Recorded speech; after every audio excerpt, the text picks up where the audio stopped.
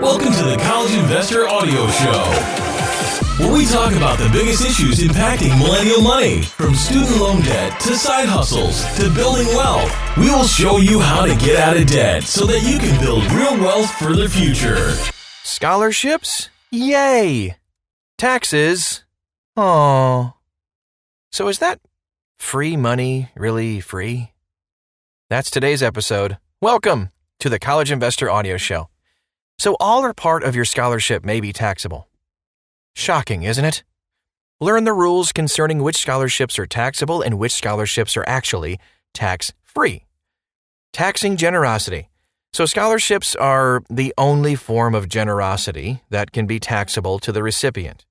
If a donor contributes money to a homeless shelter or soup kitchen, the services are tax-free to the recipient. But if the donor awards a grant or scholarship that covers a student's housing and meal plan expenses, the scholarship is considered taxable income to the recipient.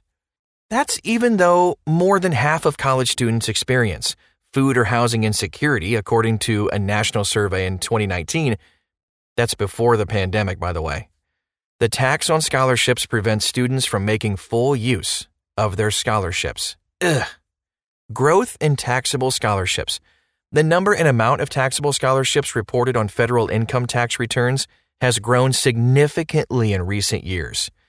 As an example, in 2015, there were only just a tick over 44,000 taxable scholarships reported on tax returns.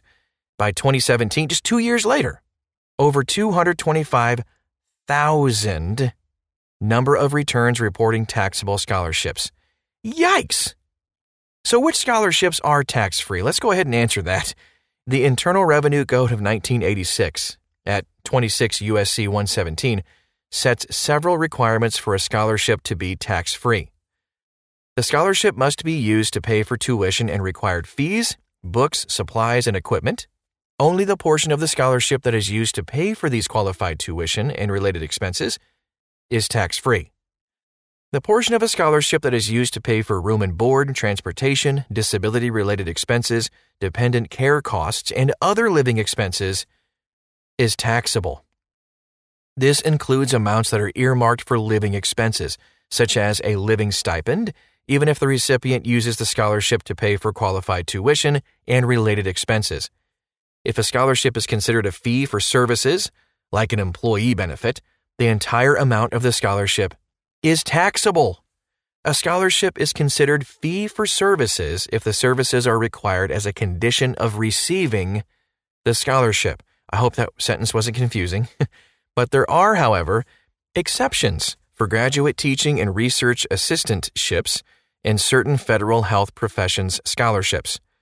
If an educational institution provides a tuition waiver or tuition reduction to its faculty and staff, it's tax-free if this benefit is provided on substantially the same basis to all members of a group of employees.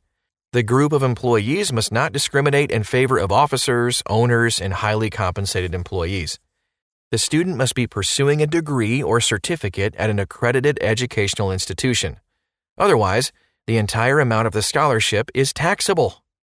These rules apply to all types of scholarships and grants, including private scholarships, athletic scholarships, Pell Grants, and Fulbright grants.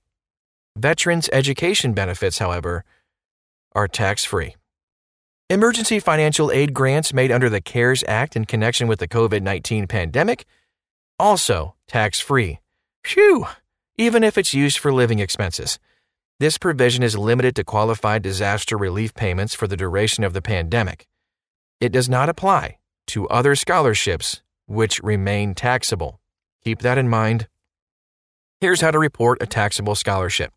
So, if you have a taxable scholarship or grant, fellowship and tuition waivers during the tax year are required to report the taxable portion on their federal income tax returns.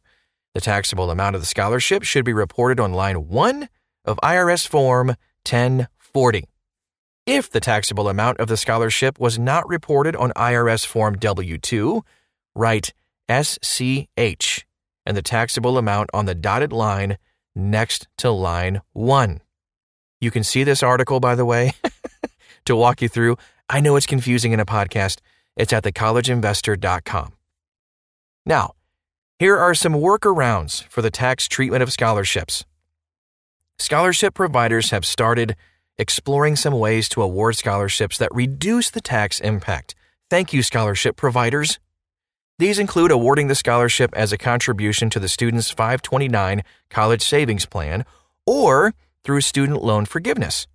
An added benefit is these alternatives can eliminate or reduce scholarship displacement.